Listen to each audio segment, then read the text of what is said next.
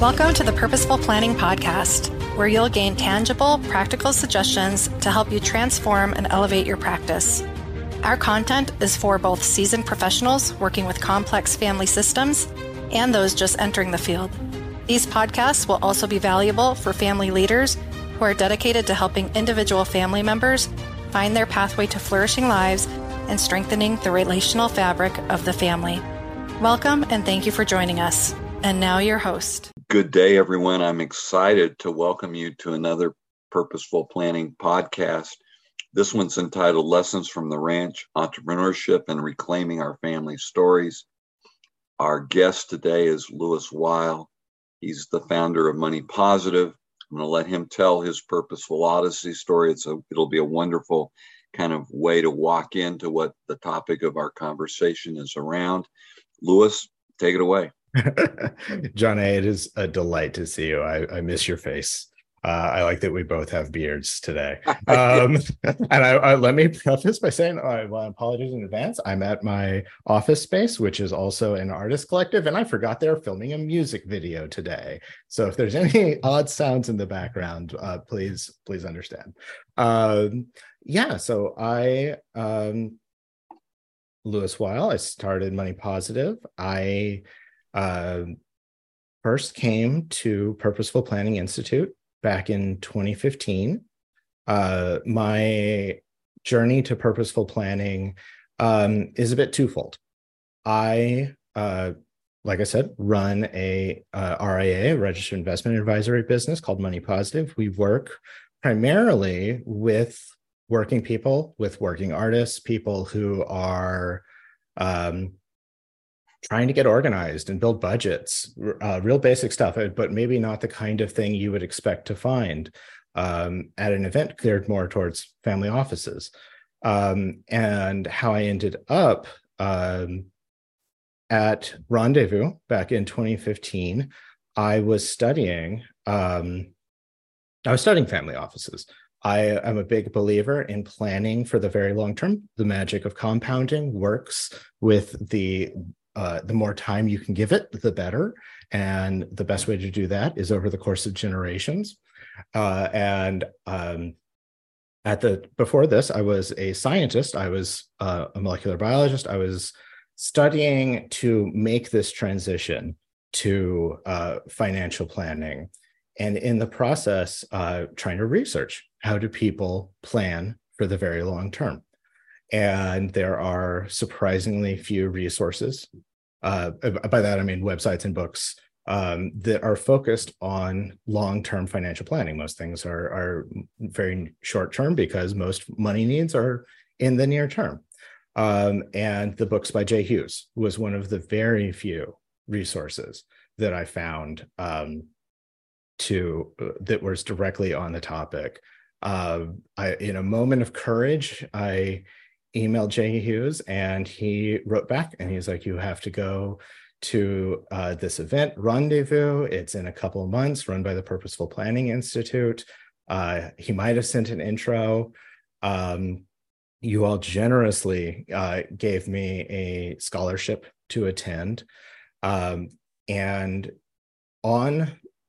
as I was sitting on the plane I'm in Austin, Texas, by the way. As I was sitting on the plane to fly to Denver, I got the email that the state of Texas had approved my RIA. So my first time representing myself as Lewis from Money Positive was at Rendezvous, and I got to meet Jay Hughes, and he gave me a big bear hug. And what a perfect way to launch a business. I still have friends from that first Rendezvous, and I've been back. But the other direction, the thing that led me to part of it to becoming a purposeful planner and thinking very long term, is my own family's history. The Weil family is a Jewish Alsatian family. We came over in the 1860s, landed in the port of New Orleans, settled in Corpus Christi, Texas. We're one of the earliest Jewish families in the Gulf Coast. And it is we have a storied history. We have we have maintained our contacts over the generations. I'm Gen 5, we're now into Gen 7 and 8. And we've managed to have family reunions every few years for the last 50 years. At those reunions, I would always hear stories about the family's ranch, about the family's grocery stores, about the family's businesses. And I remember thinking, well, I remember as a child asking, when are we going to go to the ranch? I want to go see the Weil family ranch. The Weil family ranch had all these stories. Old Yeller part was written. The author came and would write on Old Yeller at the family's ranch. Pancho Villa would rest at the family ranch in the middle of the Mexican Revolution. He would come with his soldiers and they would get some R&R before going back across the border. And it was abutting the King Ranch, which, if people know, is I believe the size of Connecticut. It's a famous ranch. And one thing to note is there is a King Ranch edition Ford truck now. There's not a Weil Ranch edition. So, I asked, when do we get to go? And they said, well, it's not in the family anymore. My great uncle had a grocery store. It is the first documented time of the word pastrami. There's a non-zero chance my great uncle invented brisket pastrami. The grocery store is not there anymore. And that got me thinking, how did this happen? As a young man, as a child, that bothered me. Like, well, how come we now have to ask permission to go visit the ranch now? All we have left is stories, which is one of the reasons that got me thinking about long-term planning, about purposeful planning. Now, as a solidly middle-aged man, I now appreciate that having stories is enough.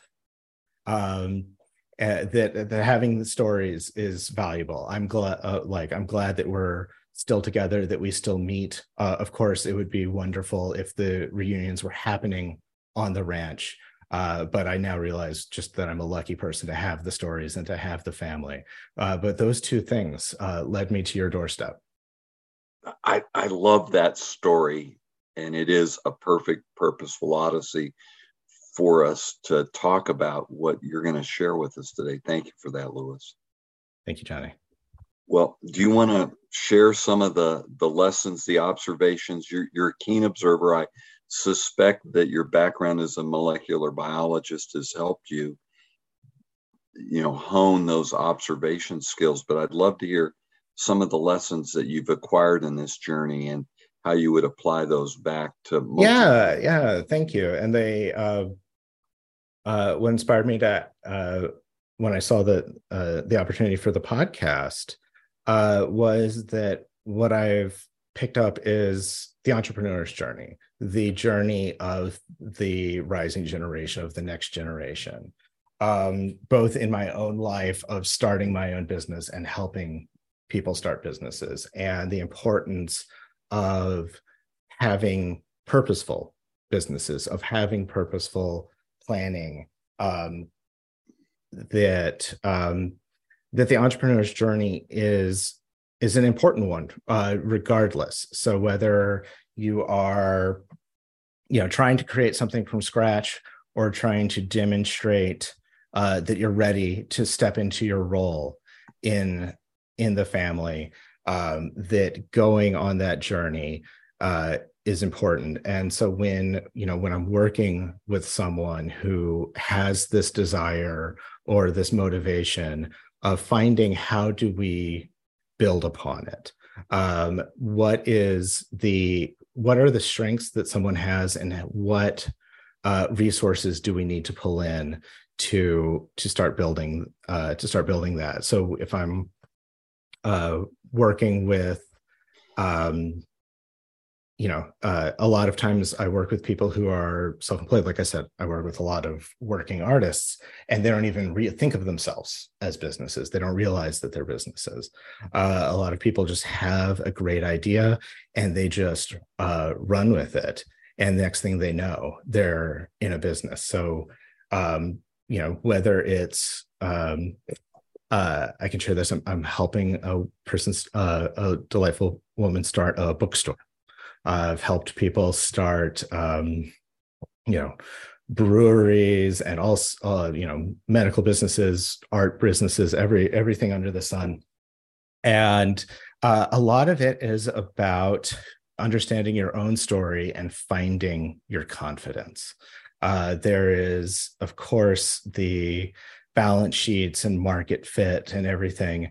But at the end of the day, it's about building your confidence in yourself so that, you'll have confidence in your business. And one of the reasons I wanted to talk here and now is one story, the one thing that comes up a lot I've noticed at Rendezvous and other family office-oriented events is the unwillingness of older generations to hand over the reins.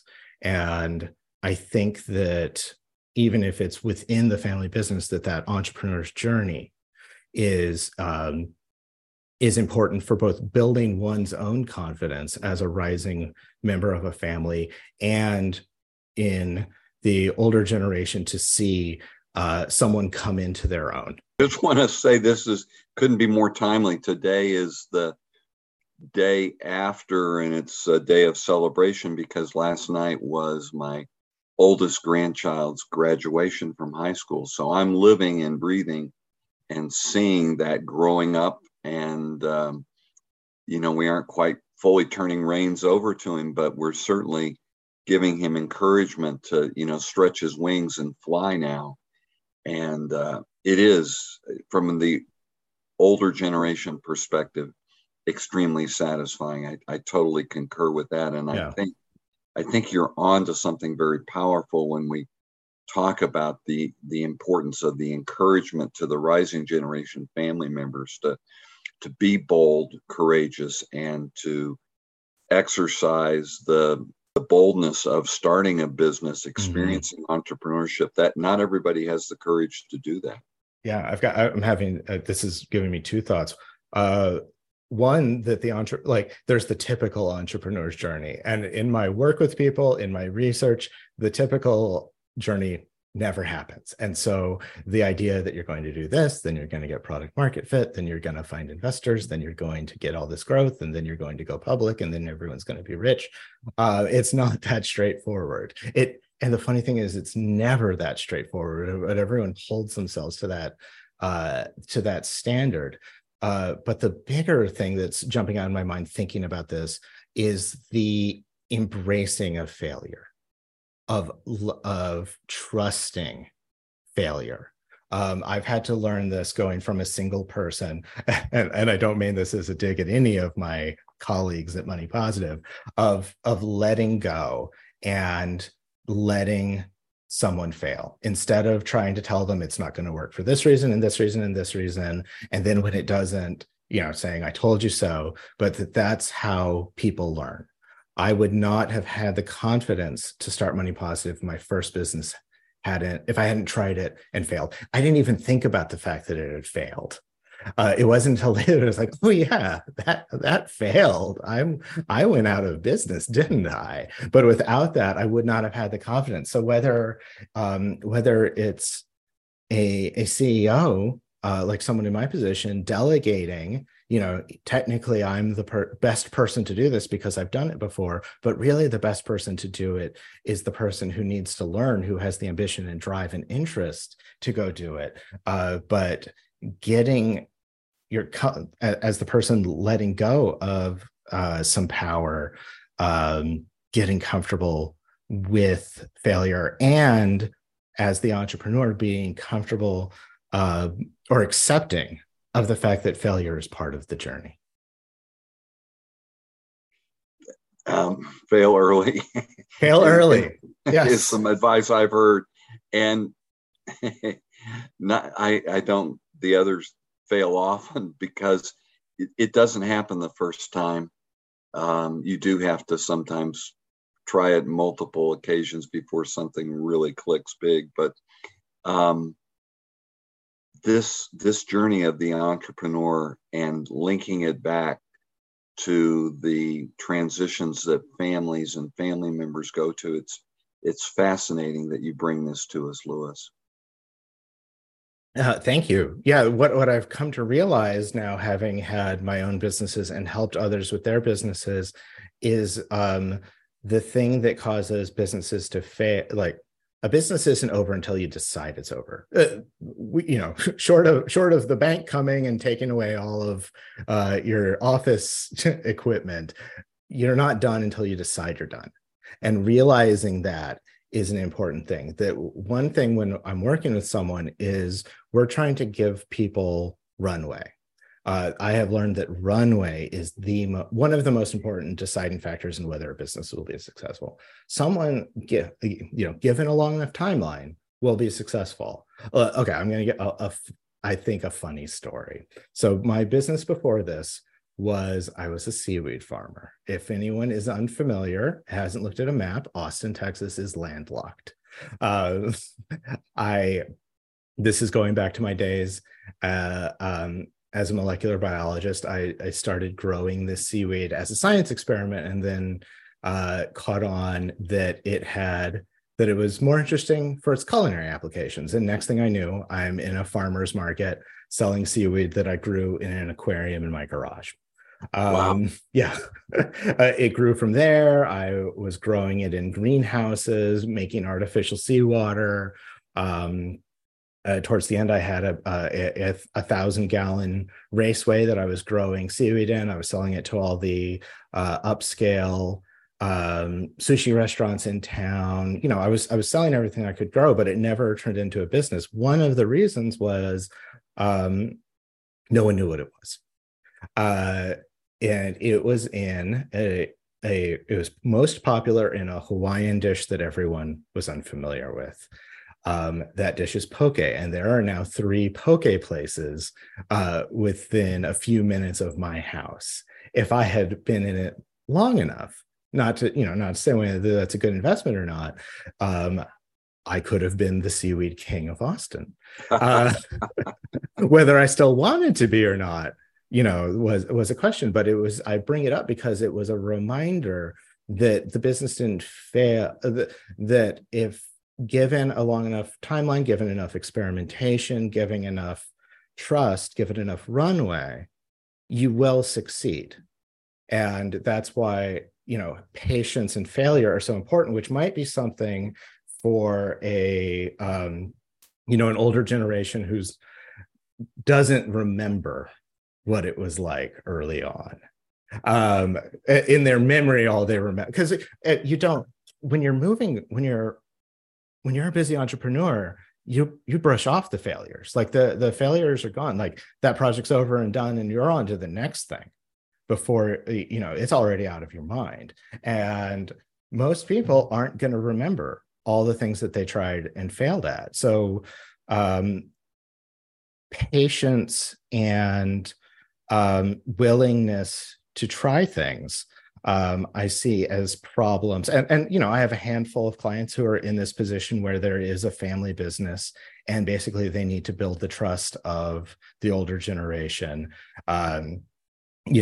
to step in ideally. And this is one thing I wish I could put in every older generation's mind, is letting the younger generation step in and try things and fail before it's too late. Because if they are standing to inherit the business, it's going to happen one way or the other. And that, like, stepping into whatever dad's left behind, I'm thinking about someone in particular, stepping into whatever dad's left behind, but didn't trust their children to take over during their life. Well, they're going to get it, and they're going to be doing it with lawyers, and they're going to be doing it with customers banging on the door who don't care that Pop passed away. They just know that they have some contract terms that are due. So trusting whether it's within the family business already or letting someone start their own thing as a way of demonstrating and growing to come in and take their place in the family business. One thing I've heard over and all over is the issues of trust, and I think letting someone go on that entrepreneurial journey, whether it's internal, giving them enough seed money to get started, or giving them enough that that first boost of confidence, I think is critical.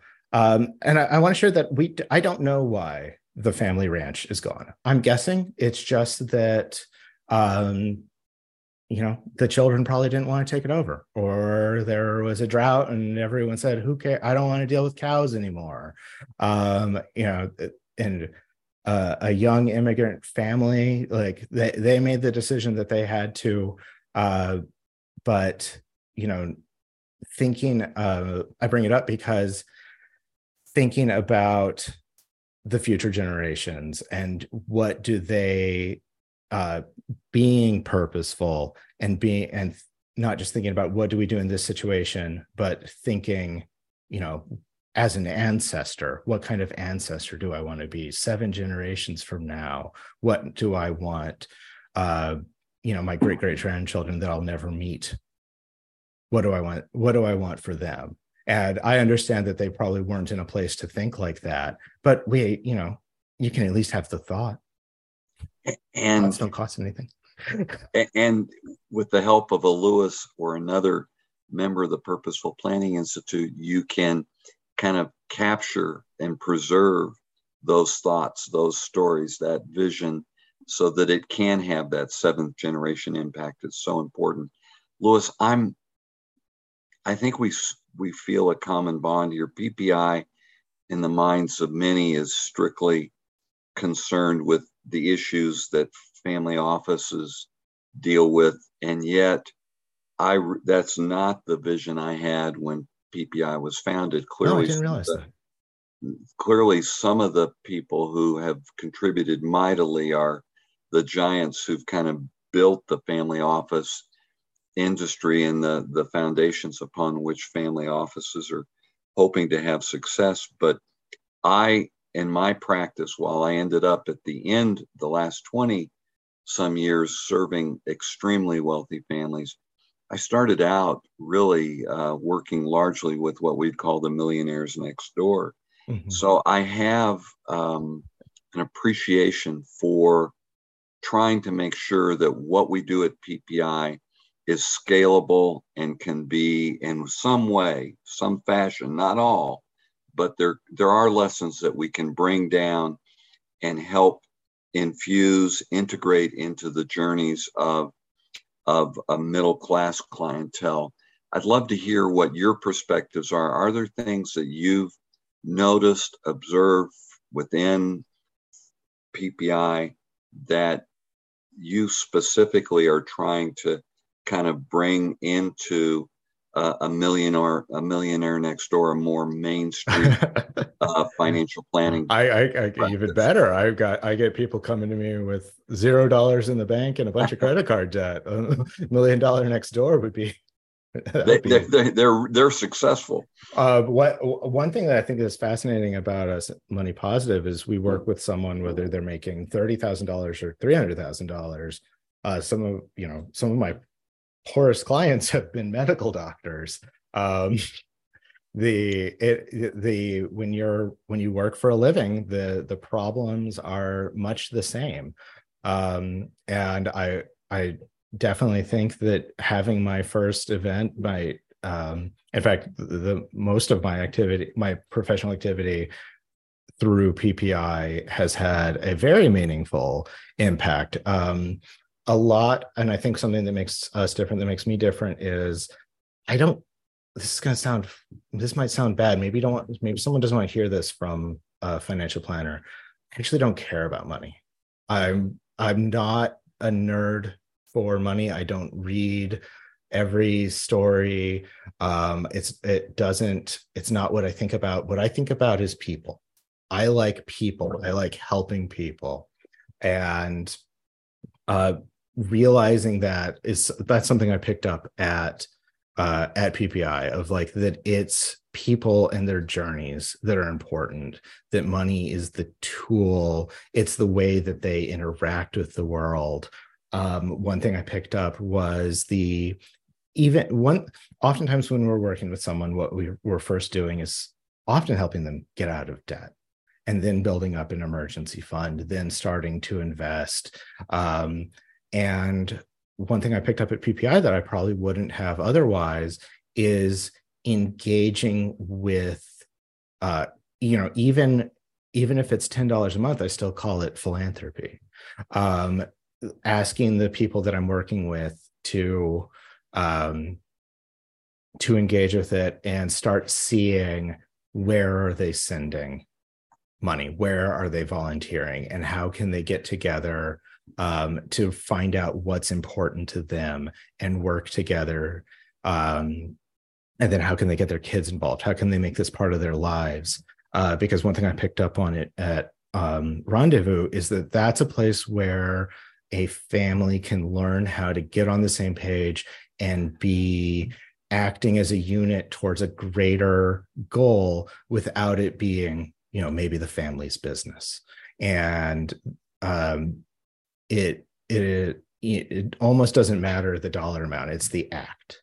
That is a big thing that I picked up on that I probably would not have. I was doing that from day one, 8 years ago. Probably would not have picked up that before.